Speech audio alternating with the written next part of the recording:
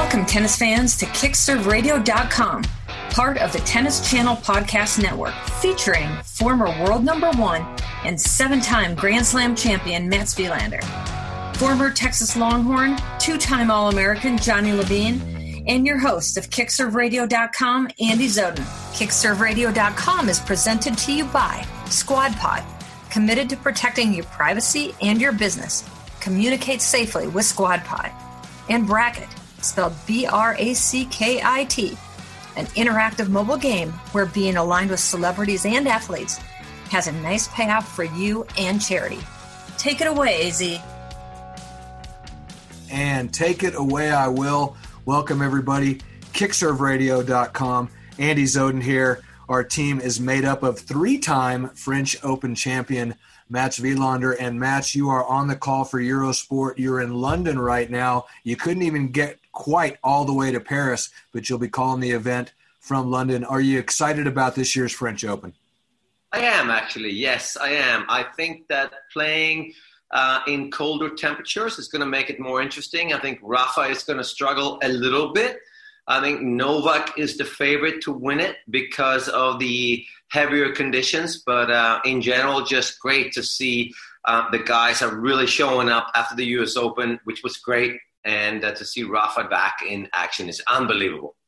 Johnny Levine joins us as well, 2-time All-American from the University of Texas. Johnny made it to the quarterfinals of the French in '89 in the doubles with Eric Carita. Johnny, how's it going? You're in much better weather conditions than they are out in Europe. You're in Phoenix, Arizona. How you doing? Doing great, Andy. Excited to have Robin on the show today. And it's pretty hot still in Phoenix. I think we have another maybe week or so, and then we'll come into our great weather. So looking forward to that for sure. And we are joined, as you just mentioned, by Robin Soderling, who had a couple of great runs at this French Open in 2009, 2010. And Matt, you described the weather conditions as heavy, as chilly, as wet. Sounds a lot like a day in 2009 when Robin Soderling went out and took the racket out of Rafael Nadal's hands and became the first player to beat him at Roland Garros. Robin, I don't think that win surprised you based on the interviews that I remember after that match, but just talk about that experience of going out there against a guy that you had good success against. You guys had a little bit of chippiness in your matches prior to that one, but talk about that day beating Rafael Nadal in 2009 at Roland Garros. Well, of course, it was a great match. And I remember going into that match, I felt, as you said, I felt pretty confident. And I felt like I was in a good situation because I really felt that I had nothing really to lose. No one really expected me to win. And I felt that I was playing well, so I could step on a court and play really freely. It was a great day, and I remember I told myself I just have to take my chances. I have to play even more aggressive than I normally did. And that day, everything worked out. And it was also really good because I got up a break pretty early in the first set, and I won the first set fairly easy, and that also helped me a lot to kind of even relax even more. Unbelievable. I watched Andy Murray in the Australian Open a couple of years prior to this match, trying to hit cross-court two-handed backhands really hard to Rafael Nadal's forehand. And it didn't work out. Rafael won that match. And then, Robin, you did that. Why did you come up with the tactics that was so successful, hitting hard to his forehand? Or am I just dreaming? No, you're right. But it was kind of more because I knew he would play a lot of heavy topspin cross-court forehands. And I felt that I could not just, hit my backhand down the line all the time. So it was kind of more that I didn't have a choice because he plays it so well. He plays his forehand with such a good angle. So it was really tough for me to run around and hit my forehand. So I just felt like I had to hit it hard and hit it deep and deep down to his forehand. And I think, Rafa is one of the best forehands in the world, especially when he's got a little bit extra time. But if you can be able to hit flat and deep to his forehand, that's sometimes where he's been struggling a little bit in the past. Robin, let me ask you this. There's people that have said that might be one of the greatest upsets in tennis history. I know when you played, you had a lot of confidence and you believed you could beat the great guys, and you did. Do you feel that it was one of the greatest upsets in the history of tennis or not? Well, maybe not straight after the match, but the thing is when the years went on, it's just amazing. He won it 12 times, I think, now. So for every year, maybe the victory has been more and more successful, and it's been a bigger and bigger upset, I think. But I always say that, it says a little bit more about Rafa than about me. Him winning 12 French Opens, only lost 2 times. It was also a really strange situation for me, because I remember straight after the match looking up to my box, and the people there, they were all cheering like I just won the tournament. And I remember only a couple of seconds after winning the match point, I told myself, like, okay, relax. This was not the finals. This was just the 4th round. I have another match to play in 2 days. I can't be too happy, because I felt like I really didn't want to be, one of those guys beating a top player and then just to lose in the next round. So I'm really happy that I was able to, keep my focus and keep on playing well throughout the whole tournament. And then moving on from that, thinking about, that 2009 final playing Federer, like you said, you wanted to win the tournament, and that was the way your mindset was. You weren't satisfied with just the Nadal victory. When you think back to that final, the 2009 final against Federer, you lost that obviously, and then you played Nadal in 2010 in the final. Can you give us an idea of which final you had more confidence thinking that you could win the match? Was there one over another? Not really. Both those finals was really tough for me. I think in 2009, because of maybe I think I wasn't mentally really ready to win it. It was all of a sudden, I was in the final of a Grand Slam, and it all happened so fast. And I played against Roger. He played, I don't know how many Grand Slam finals before, and he was so much more comfortable in that situation, I think. And the year after, I was more mentally ready, but I remember I was more physically tired that year. I remember after my semifinals against Berdych, I was really tired, and I kind of felt a little bit that I didn't really have the energy to be able to beat Rafa in the best of 5 set in the final that year. It was such a great run, Robin, 2009 and 2010, and it just seemed like you were on the verge of starting to win some majors. You were right on the cusp. You were beating the best players in the world. You're having good success against the Nadals and the Federers of the world. And then suddenly the guy's got mono. He's not going to play Wimbledon this year. Some things are going on, and he's going to take a little time away from the game. And suddenly it just seemed like it was over. Talk about how that all sort of evolved to where you got sick, you pulled out of a couple of tournaments, and then we didn't really see or hear much from you again, and a career that seemed that it was on the verge of being potentially a multiple Grand Slam champion type career suddenly vanished in the seemingly in the blink of an eye. Yeah, I mean, I had a few really tough years. I was struggling a lot with my health, and of course, I played my last match when I was only 27. In my mind, I wanted to keep on playing. And as you said, I felt that, maybe I wasn't the best player in the world, but at least I felt that in every Grand Slam, I had a chance to win it.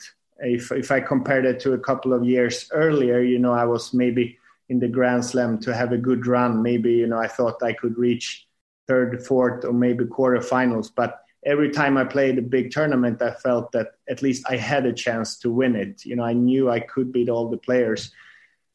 But I think a few months before I played my last match in Boston, I started to feel different. I was really, really tired. I wasn't enjoying it as much. I had a lot of infections, sore throat, a cold for a week. Then I felt better for a while, and then another cold. And then I got the mono, and when I got the mono and I kept playing with it for a few weeks, and it was just, that was it for me. I remember straight after the finals in Boston, I had been playing really well that week. I won the tournament, but I still didn't feel very well. And I remember straight after the finals, when I relaxed, it all came up, and it was such a tough time. I tried to come back so many times, and every time I had setbacks, and then I just couldn't do it. And then I decided to retire a few years later. But I wish that I would have taken it a little bit more easy. I wish that I would just maybe rested fully for 6 months or a year, and not trying to come back every second. As soon as I started to feel a little bit better, I tried to train, I tried to practice, and I tried to come back all the time. And I had setbacks all the time. So it took many years before I fully recovered. Yeah, well, let me bring Robin back to a Davis Cup match that you played in Buenos Aires against David Nalbandian. I was the Davis Cup captain for Sweden, which was probably the most fun I've ever had in professional tennis and in Davis Cup. And you are playing David Nalbandian. Argentinians are up 2-1 against Sweden. And we're about 4-3, I think, in the fifth set. And you come up to me and you say, I really need an injury timeout now because I have a really, really big blister somewhere on your foot. Tell me, what were you thinking then, Robin? And do you remember this situation? I don't really remember. I remember it was a really tough match, and I remember Diego Maradona was in the crowd screaming a lot, giving us the finger a couple of times. It was a tough match, I remember, and I was so frustrated I lost that match. I think I lost 7-5 in the fifth or something. Yes, yeah. And, I just felt that straight after the match, I really wanted to go home to Sweden again, because it was tough. It was for sure different from all the other matches I played. The crowd it felt like the crowd was not a tennis crowd. It was more of a soccer or, football crowd, European football crowd. They were screaming a lot. So what happened here is that you took an injury timeout at about 4-3 in the fifth set. Diego Maradona is in the crowd, and they're calling you burro, which is donkey. Donkey. I didn't know that. Yeah, donkey, burro, Robin. And you pull your sock off your shoe and you say, I have a big blister. And I said, that's a small blister. And you said, I need a break. So now it's 4-3 in the fifth set. The referee suddenly says, warning Argentina. And I stand up and I said, what do you mean, warning Argentina? And David Nalbandian suddenly pissed in a bottle on the court between his legs, and he got a warning. Okay, so we are laughing. You might not be laughing. I'm laughing, and you told me before the match, Mats, tell me only one thing in the changeovers, which is tell me to not throw the ball too far in front on my first serve. That's it.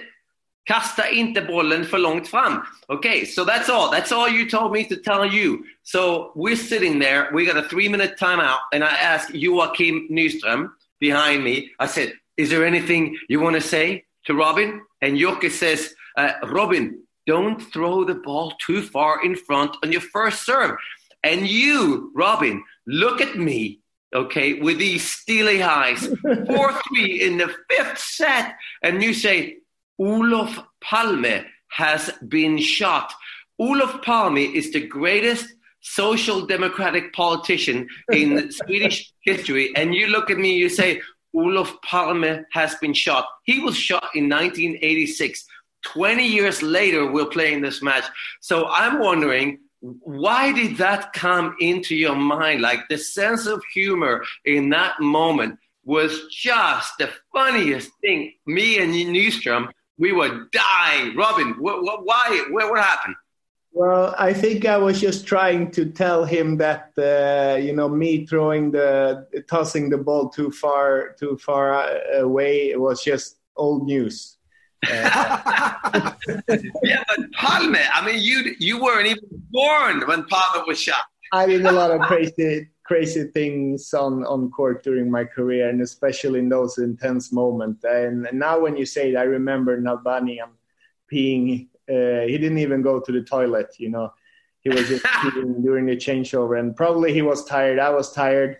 If I may, Robin, as we go into this French Open 2020, lots of extenuating circumstances surrounding this tournament. We saw finally a breakthrough at the U.S. Open with Dominic Thiem win his first major. When you look at this young crop of players, the Stefanos Tsitsipases of the world, the Nick Kyrgioses of the world, Thiem, Zverev, and this crop of players, who are you a fan of? Who do you look at and think, yeah, this is the guy that I really would pay money to go see, that I think is going to be the next guy that's going to maybe collect a handful of these trophies?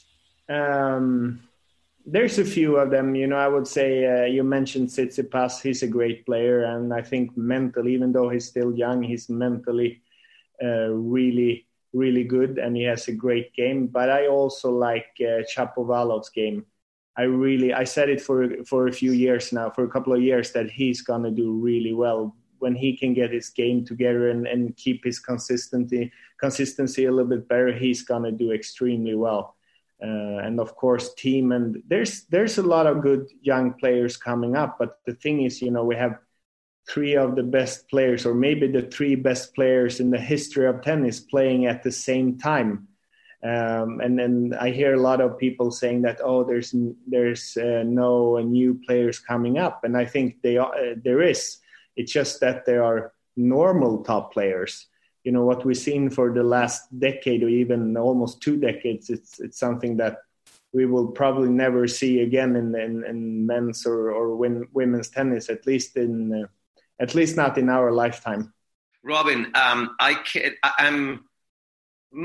probably the most surprised ever to see and hear and know that you have a company that promotes tennis, strings, balls, paddle tennis. Yes. And I run a club in Idaho, in Haley, Idaho, called Gravity Fitness and Tennis.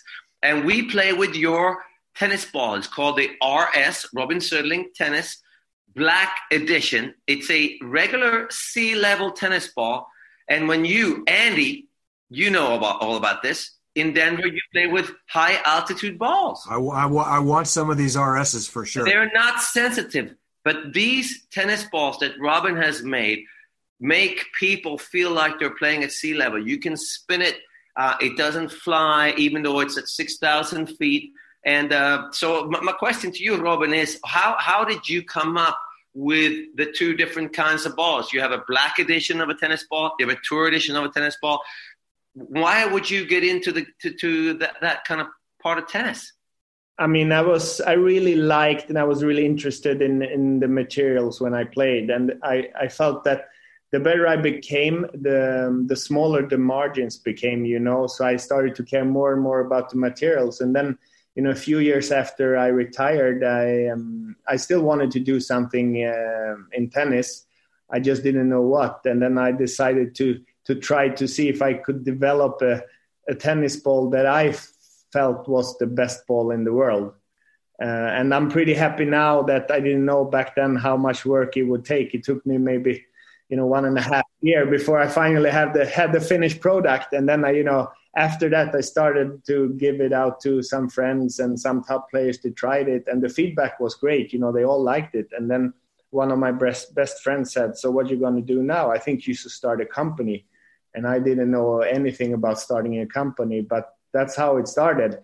And, as you said, now we're doing different products as well, grips and strings, and also paddle rackets, paddle balls. So company has been growing a lot. It's great to still be in the tennis world, even though I'm not playing or coaching anymore, but I like it a lot. I'm just curious if you ever get out and hit the ball anymore. I do. I started to hit, 3-4 times a week now. Wow. I actually broke my foot 3 or 4 months ago. So the whole summer I was in a cast, I couldn't play anything, but it's much better now. So now I started to play, and it's great. I love it. And it's a good way to keep in shape also. I don't have the energy to go to the gym, or I don't have the desire to go to the gym, but just going out, hit some balls for an hour or two every other day. It's just a great way to stay in shape. And I still love it a lot. I love it. I love it. And you guys, Andy and Johnny, Robin was most probably the most in my face direct player at a young age. And I remember going to a Davis Cup match once, and he looked at me. I took my shirt off, and he says, "Oh, it looks like you've been going to the gym, Matt." Did not have one single muscle on my body. Robin, you were the one that you were never rude, but you were very honest and direct. You definitely, Robin, had a slightly different style and demeanor than, say, Borg, Wilander, and Edberg. Let's just say that. But my question to you is, because Mats is way too humble, and Johnny and I get tired of it. So how about you telling us, when you were a kid growing up in Sweden, what kind of an influence and an effect these guys, Borg, Wilander, and Edberg, had on the Swedish juniors? And when you were growing up, how much did you guys look up to them and idolize them? A lot. That's basically why I started to play tennis. I remember I didn't have one idol. I watched a lot of tennis, and I watched all the Swedes. And the good thing was that, every week there was at least one or two Swedes that were doing well. They were always a Swede in the quarterfinals, semifinals, or even winning the tournament, even the bigger tournament. So there was always someone for me to cheer on. And I think that helped. That's what we lack a little bit now in tennis in Sweden. We don't have any role models for the kids. We don't have a top player. And I think that's why it's more difficult to attract the young boys and girls to tennis instead of other sports. In the 80s, 90s, in the beginning of the 2000s, it was so easy. All the kids, they wanted to start playing tennis because we had so many good players, and there was a lot of tennis in the media. They showed tennis on TV, and it makes a big difference. Well, I want to thank you so much for joining us on KickServeRadio.com. And Mats, hats off to you again for bringing on another great guy. And Robin, for folks that would maybe like to order your tennis balls or maybe just find out more about your company, where do they go? We sell in some 40, 45 countries all over the world, sports stores, clubs, but they could just go to visit my website. It's rs-tennis.com. They will see all our products there. He was a 2-time French Open finalist, and as the French Open has just started and Mats Wilander will be on the call for Eurosport, we thank Robin Soderling so much for, after all these years, coming on with us to reminisce about some of the great times when he was absolutely flashing through the Pro Tour like a comet, and that career was cut way too short. But Robin, thanks so much for joining us. We really enjoy reminiscing about your best days in tennis, which were 2009 and 2010. Here we are 10 years later. Thank you so much. Nestled in the spectacular Sun Valley area in Haley, Idaho, Mats Wilander Tennis allows athletes like you and me to train inside so that we can excel outside. Former number 1 and 7-time, yep, that's right, 7-time Grand Slam champion Mats Wilander now owns Gravity Fitness and Tennis. And let me tell you, Gravity is the premier fitness and tennis club in the Sun Valley area. They have it all, including indoor tennis, lots of high-quality training equipment in a clean and bright, spacious workout area. They have yoga and Pilates, as well as hydro options. They also have martial arts and something I had never seen before, TRX suspension training. But most importantly, let's talk about the tennis. You will be trained by one of the all-time greats in the sport of tennis. Time on court with Mats is an amazing experience, one I assure you will never forget. After my clinic with Mats, every time I step on the court, I hear that focused intensity in that charming Swedish accent, reminding me of all the techniques that improve my game and get results. So grab your family, your friends, or the whole tennis team and head out to Haley, Idaho for a tennis experience of a lifetime. Go to MatsWilanderTennis.com to find out what's in store for you when you get to Gravity Fitness and Tennis in beautiful Haley, Idaho.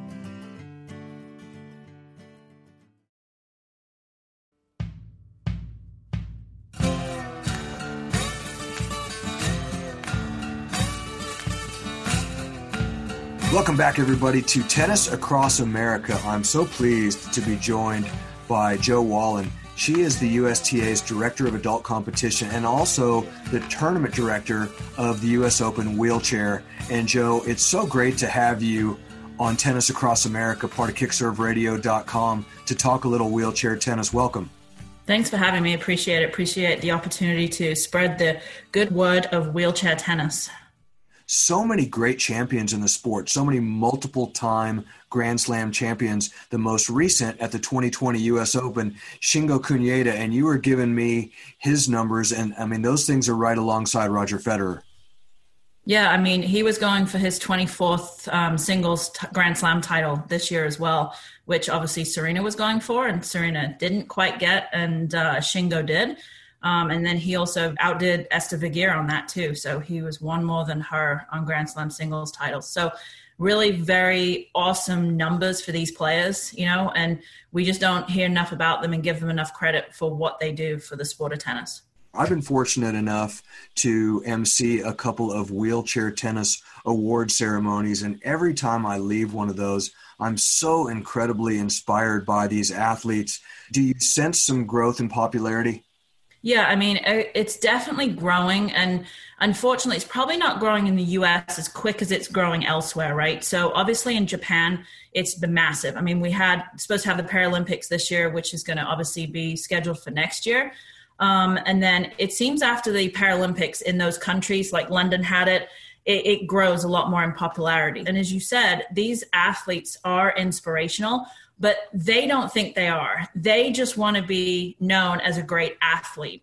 But when you put the stories in and you actually see what they've had to go through in their life, like we may look at a Serena or a Roger and say, wow, they've had to overcome some pretty big obstacles. Well, it's nothing compared to these athletes. We've had the luxury of having at the national campus, Frances Tiafoe got in a chair, right? It was probably one of the funniest things I've ever seen in my life, because this guy is an amazing athlete. He could not push to a ball, and he looked like a total beginner, right?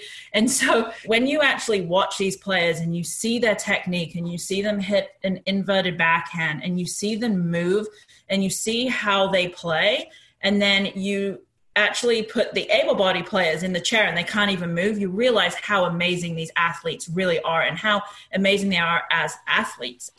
You say that in the United States, wheelchair tennis isn't growing and gaining in popularity as much as it is in some of the other countries. What are you trying to do to put an infrastructure in place to change that, Joe? It's hard enough to find kids. I mean, we talk about 10 and unders, right? And getting more kids to play.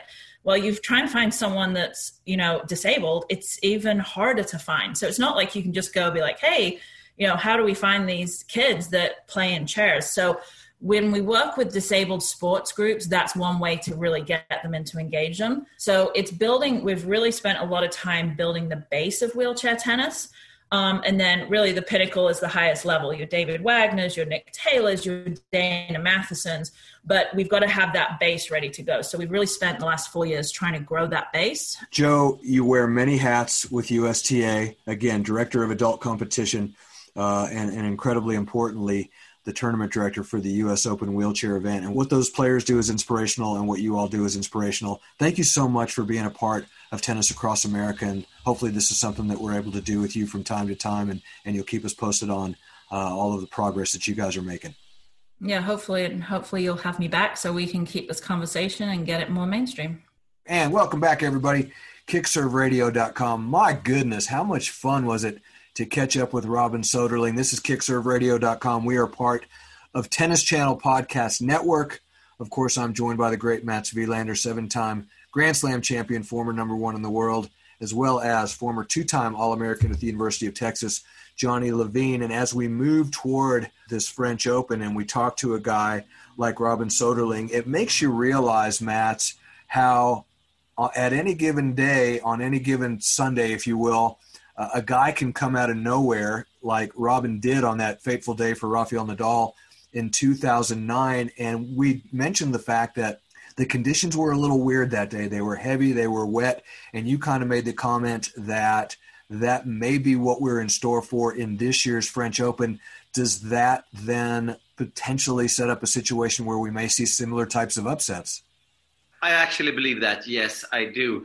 I mean, the fact that Rafael Nadal is going for his 13th French Open is just incredible. I won 3 of them, and I felt like I played my best tennis every year that I went there, but only made 5 finals. And he still is the favorite, although over the 12 times that he's won, he's most probably only played 2 out of 7 matches where he has had to fight to win the match. The other 5, he wins in the locker room. And I think this year, being this late in the season, being a little bit colder, I think every player that plays him feels maybe that they can't beat him, but at least that they can give him a challenge. And I think that's what Robin did. That's what he so nicely put, that he thought he was playing well and he had a chance and he knew how to play him. So I think for Rafa, this is a horrible situation if he wants to win the tournament.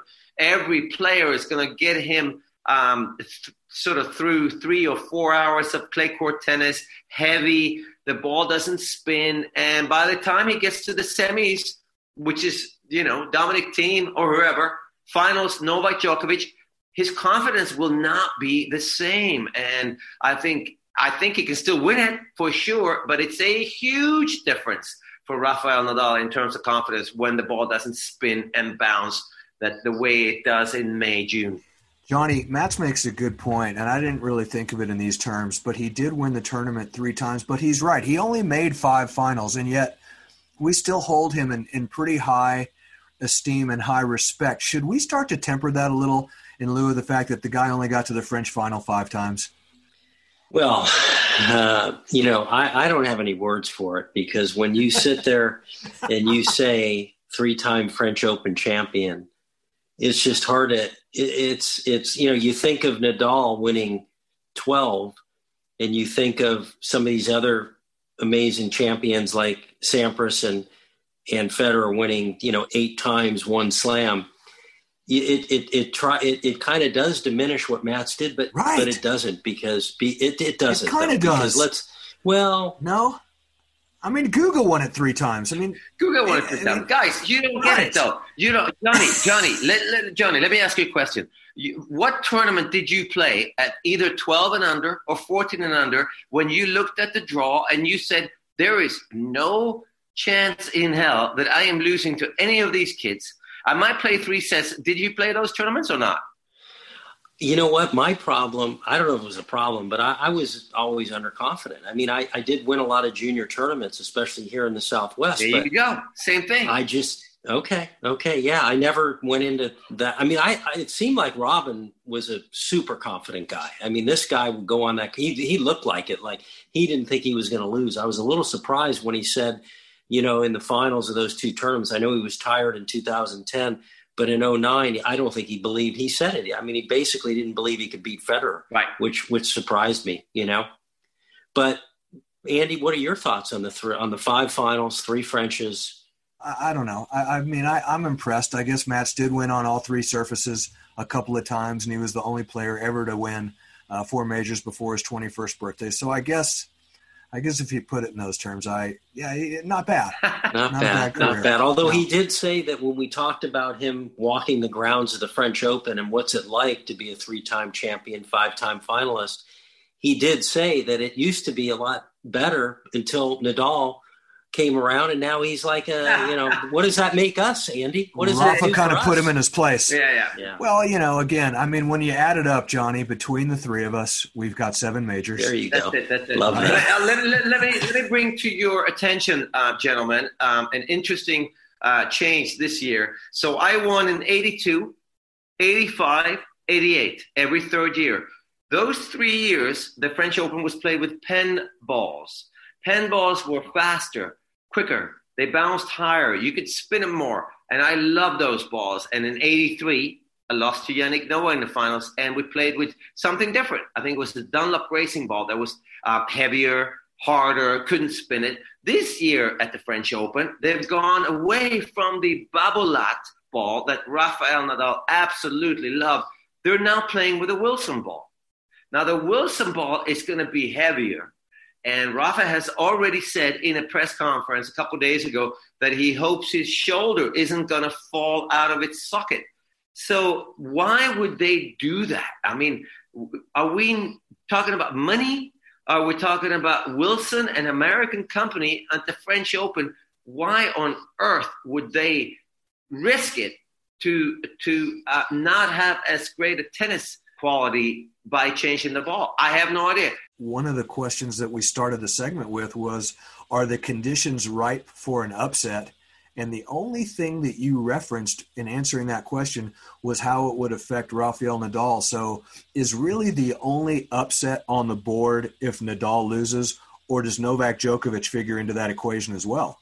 No, I actually think if Novak loses, it's a bigger upset than if Rafa loses, to be honest. I think Novak, with what happened in New York and winning Rome, I think he is feeling, okay, guys, I'm going to show you all that I am not the man that I was in New York. I'm not hitting balls at the line umpires. I'm not that frustrated. I'm not angry. I am actually not going to lose in a 3 out of 5 set match to anyone here in Paris. So if Novak gets upset, that's the biggest upset. If Rafa gets upset by somebody, I think that's down to Rafa not having enough matches under his belt, enough titles under his belt, the different tennis ball, the different temperatures. But to beat Novak, that's really the big upset. Rafa already lost to Diego Schwartzman in Rome. He can lose to a lot of players in this tournament because it's heavier. And you have guys like Yannick Sinner, who hits the ball hard and flat. You got guys like Matteo Berrettini, hits the ball hard and flat, especially on the backhand side. So there's a lot of players that I think feel that Rafa's spin is not going to hurt me, and I am in a ball striking contest with Rafa, and I think they all back themselves. They don't think Rafa hits the ball that great. They just think that what he does to the ball on clay is superhuman, and they can't deal with it. But in terms of hitting flat ground strokes, I think 50 players in the world actually will sort of match themselves to beat Rafa. So I think he's in big trouble. Novak, no. Novak will win this event. I have to jump in here, Mats, and disagree with you. Good. Mats, I think you're missing one thing on this Rafa Nadal playing these other players. You know, he does have that awe factor, and people know that he's won that thing 12 times. And I think that's a huge edge. Even just walking on the court, I think people are going to, have a hard time believing that they can really beat him. So I think he's got that going for him in a year that, like you said, maybe he's not the clear-cut favorite, but that will give him an edge. And when you look at the draw, I mean, he's got Evans in the round of 16. I mean, that's not going to be a problem.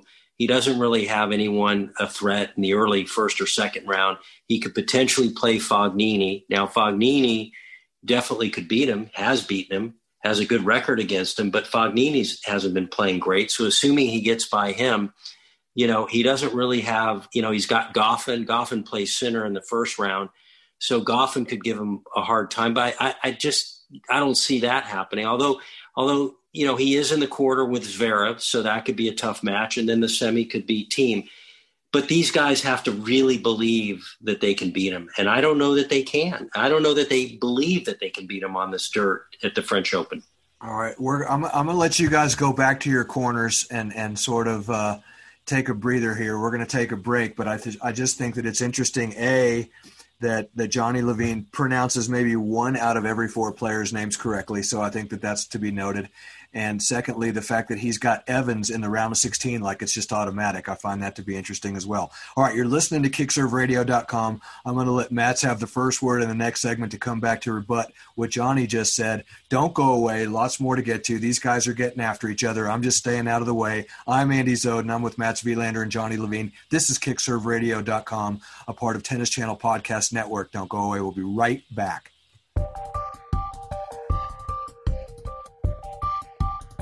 How often do we hear news stories about tech giants violating and restricting access to ideas and philosophies that they don't agree with?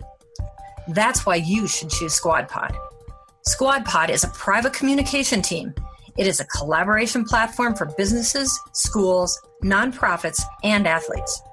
SquadPod has all the important features of other communication, chat, and video apps, but it's 100% unique in its commitment to protecting your privacy and your business. SquadPod doesn't monitor or censor any of your conversations. They don't create customer profiles or use any of your content for AI training or facial recognition. They don't sell or share any of your information with anyone. SquadPod is 100% made, stored, and operated in the United States. So join us and visit squadpod.com/Kickserve to learn much more.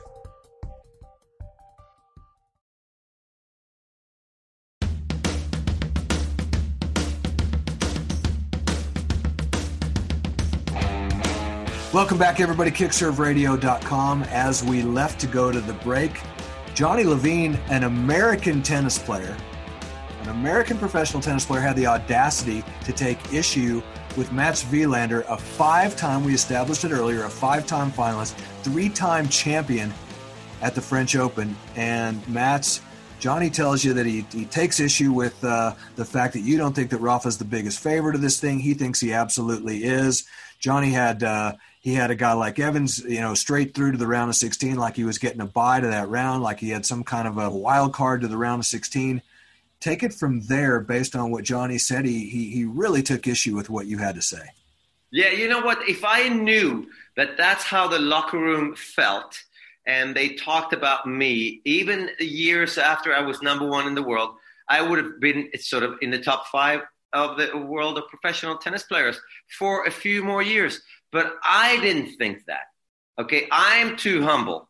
And I felt that the rest of the field can beat me because the tennis balls are different. And I know Rafael Nadal is feeling exactly the same thing. The temperatures are too cold. I'm not being able to spin the forehand without following through around my neck with my left arm. I'm going to follow through around above my head. I can't do that. I can't win matches here. So I think that what Johnny was trying to say is that the locker room has more respect for the great players and the great champions than the champions actually realize, because we're not playing for that reason. We're playing to feel better and to do better than the rest of the locker room. Now, I always thought, and I was humble enough to know, that there's at least 15, 20 guys in the locker room that will beat me on a particular day when it's colder. So, Johnny, you just let me into the locker room world. And I wish I knew that the locker room felt that way about us, Johnny. But it's too late now. So I will. I'm happy that I fell from number one in the world to about 40, the fastest fall of any number one player in the world. And I made friends with everyone in the locker room, including you, I think, because I became a normal player. Well, I will agree with you that if there is a year that he is not the clear-cut favorite, it would be this year. And with Novak having won the Italian and his record this whole year and the confidence he has, he does have to be the favorite. So, and he plays so great against Nadal as well. So it'll be interesting to see. It's going to be a lot of fun. I know you're going to be calling the matches for Eurosport, and I'm really, really excited for this week, for the next 2 weeks, tennis at the French Open. Dominic Thiem, finals, U.S. Open against Alexander Zverev. What did we think about that match? I called it, and I thought it was just absolutely a choke fest. And it was great because it was intriguing and the guys cared, and I love it. I don't care about the level. What did you think, Andy, as a tennis fan? Well, I obviously thought it was great theater and great drama. And as you said in our previous podcast, it made for a great U.S. Open to know that we would see players that would give everything that those guys gave, even without fans in the stands. They still realized that they were playing for a U.S. Open title, and we saw it in a lot of matches, and we saw a lot of drama and a lot of emotional swings. We saw everything from Tsitsipas and Borna Coric to what you termed as the best tennis match in the entire U.S. Open, which was Naomi Osaka versus Jennifer Brady. And then you get to this final, and these guys are literally crawling on their elbows and knees across the finish line, and Thiem is cramping in the fifth set breaker, and Zverev serves for the match at 5-3, and he can't hold, and Thiem serves for the match at 6-5 in the fifth, and he can't hold, and Thiem's walking around on one leg in the tiebreaker, and Zverev can't put him away, and Zverev's hitting second serves that don't reach 70 miles an hour. So there was just lots of things to make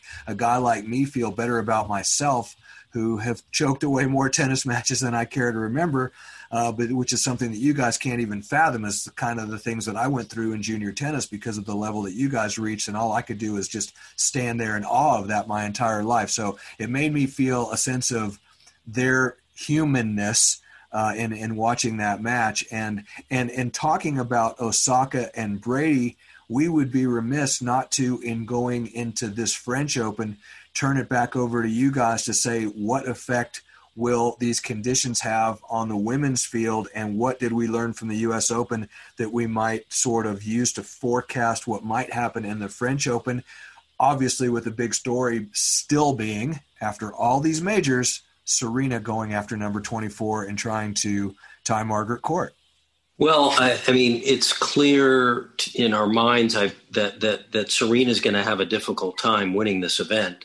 She would have a difficult time even if she was playing her best and in her best shape. I think that the clay is not her best surface, so I don't think you can pick her to win this event. Halep, having won the Italian, has got to be one of the favorites. She's playing fabulous tennis, and as we've seen in women's tennis, people come out of the woodwork, and that's what's been so great about women's tennis, is it's gotten so much deeper than it has been in years past. So we might see a surprise semifinalist or finalist, or even a winner that comes out of nowhere. I mean, Kenin, you would have hoped would be playing better, but she hasn't been playing well. Brady could surprise us. Pliskova is a great player. She could do really well, but I would think that maybe Halep is the favorite right now to win the event. Yeah, no, I would have to agree. I think that on the women's side, it's a clay court that is a lot slower. We've got the roof, so if it starts raining on Philippe Chatrier, the center court, they're going to close the roof, but it's still going to play a lot slower because the temperatures are colder. And I think slower means that you have to be a great ball striker on the women's side to win the event. I don't think you can defend your way to the title. Whereas on the men's side, the guys move just a little bit better. They can cover the court, and I think you can defend your way to the title, which is what I'm assuming Novak Djokovic is thinking. And Rafa Nadal is not going to be able to be aggressive enough because it's too slow and too heavy. But Simona Halep does both. She's aggressive. She defends well. She could have a problem against Garbiñe Muguruza or Karolina Pliskova, or I would say, although Johnny thought not, I would say Serena Williams in a way. I think she finds her time in Paris romantic. I think she likes Paris. She has a place where she lives sometimes. I think she will be dangerous because there is absolutely no pressure on her. But again, I really, really hope Jennifer Brady wins the tournament. I thought Jennifer Brady at the US Open, absolutely the best player in the world on the women's side. And I hope she wins the Grand Slam soon. Well, I'm not sure that a romantic environment necessarily equates to a French Open title, but what do I know? You won 3 of them. It to me. All right. So let me ask you this, though, Mats. And by the way, as far as Serena goes, my suspicion would be that her chances are better with less expectation on her, which then equates to less pressure on her. So maybe that bodes well for her as well. But let's finish with this.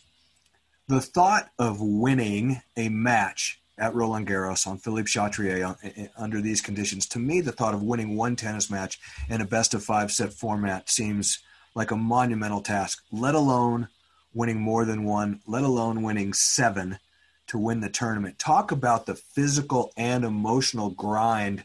What does it take out of you to go the distance, to win one match, let alone to win an entire title? Yeah, you don't really look at the whole tournament, Andy. You look at one match.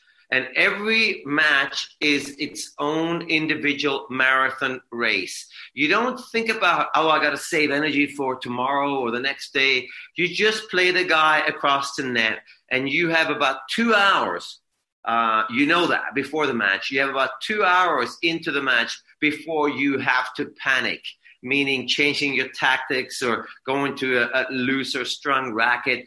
You really have a lot of time. And because you have a lot of time on your hands, you don't panic compared to Wimbledon or the US Open or the Australian Open. So it seems more physical to people that haven't done it than to us. To me, the French Open physically is easily the easiest to stay fit and recover, because clay is easier. We all know that, to slide on than a hard court. And mentally, it's more relaxing to know that you have all this time. And now I'm up a break in the fourth, and I'm up 2-1. I can breathe. So, yeah, I think that's why Rafa has been able to win 12 times, because really the stress level for Roger Federer to win Wimbledon 8 times, now that's another complete different situation. So, Johnny, I think we just figured it out as Americans. Because you're shaking your head as he's saying how easy it is. I'm shaking mine like, gotta be joking that he's talking about, it's easy. I didn't say it was easy. Well, you kind of did. I've got the tape.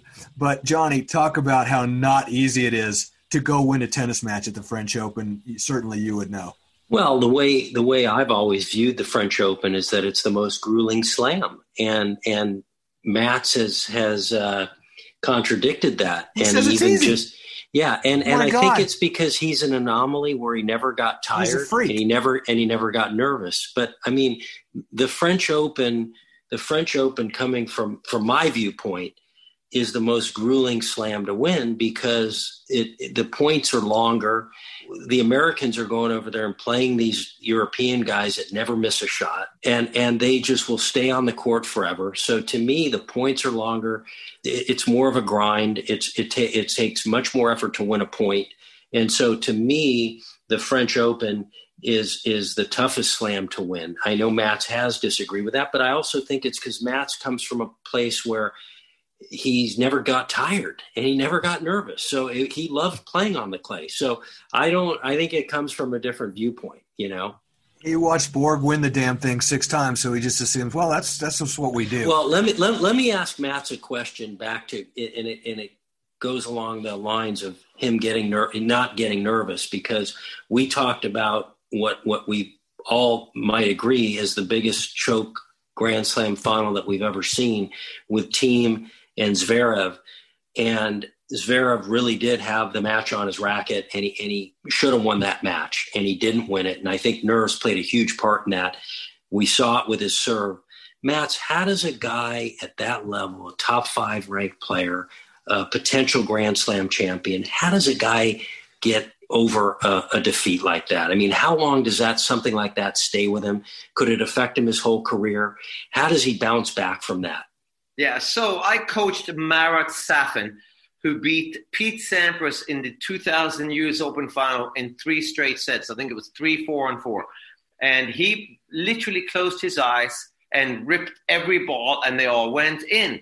I coached him a year after, and that was the worst thing that ever happened to him, is the fact that he allowed himself to risk it all, and it worked. He compared every match from that point on into the future, compared every match to that match. Well, I can play better. I just beat Pete Sampras last year, whatever. And I say, well, you're not allowed to. So I think for me, Alexander Zverev, was too loose to play a final. He played too well early on. He was going for forehands inside-in winners off of the Thiem slice backhand, and he was making it for about an hour and a half. You're not allowed to do that as a tennis player. And that's what I think people need to realize, that I get the question all the time. I think we talked about it the last time.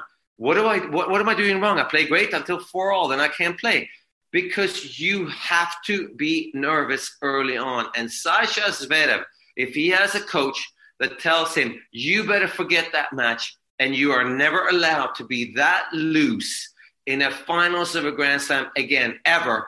In fact, in any match, start out trying to figure out your opponent first, rather than seeing if you have it in you to hit this shot and that shot that usually doesn't work. And he did that, and it doesn't work in the end. That's why I like Thiem. Thiem was nervous. He was tense. And the victory for Thiem came not in the fifth set. It came in the second set. Zverev was up 6-2, 5-2.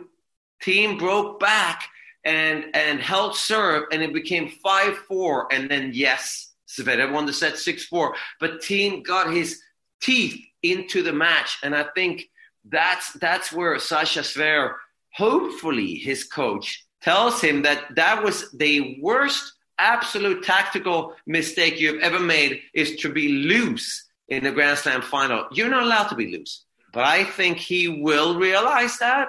I think Thiem's going to win, 4 or 5 majors because of the way he won it.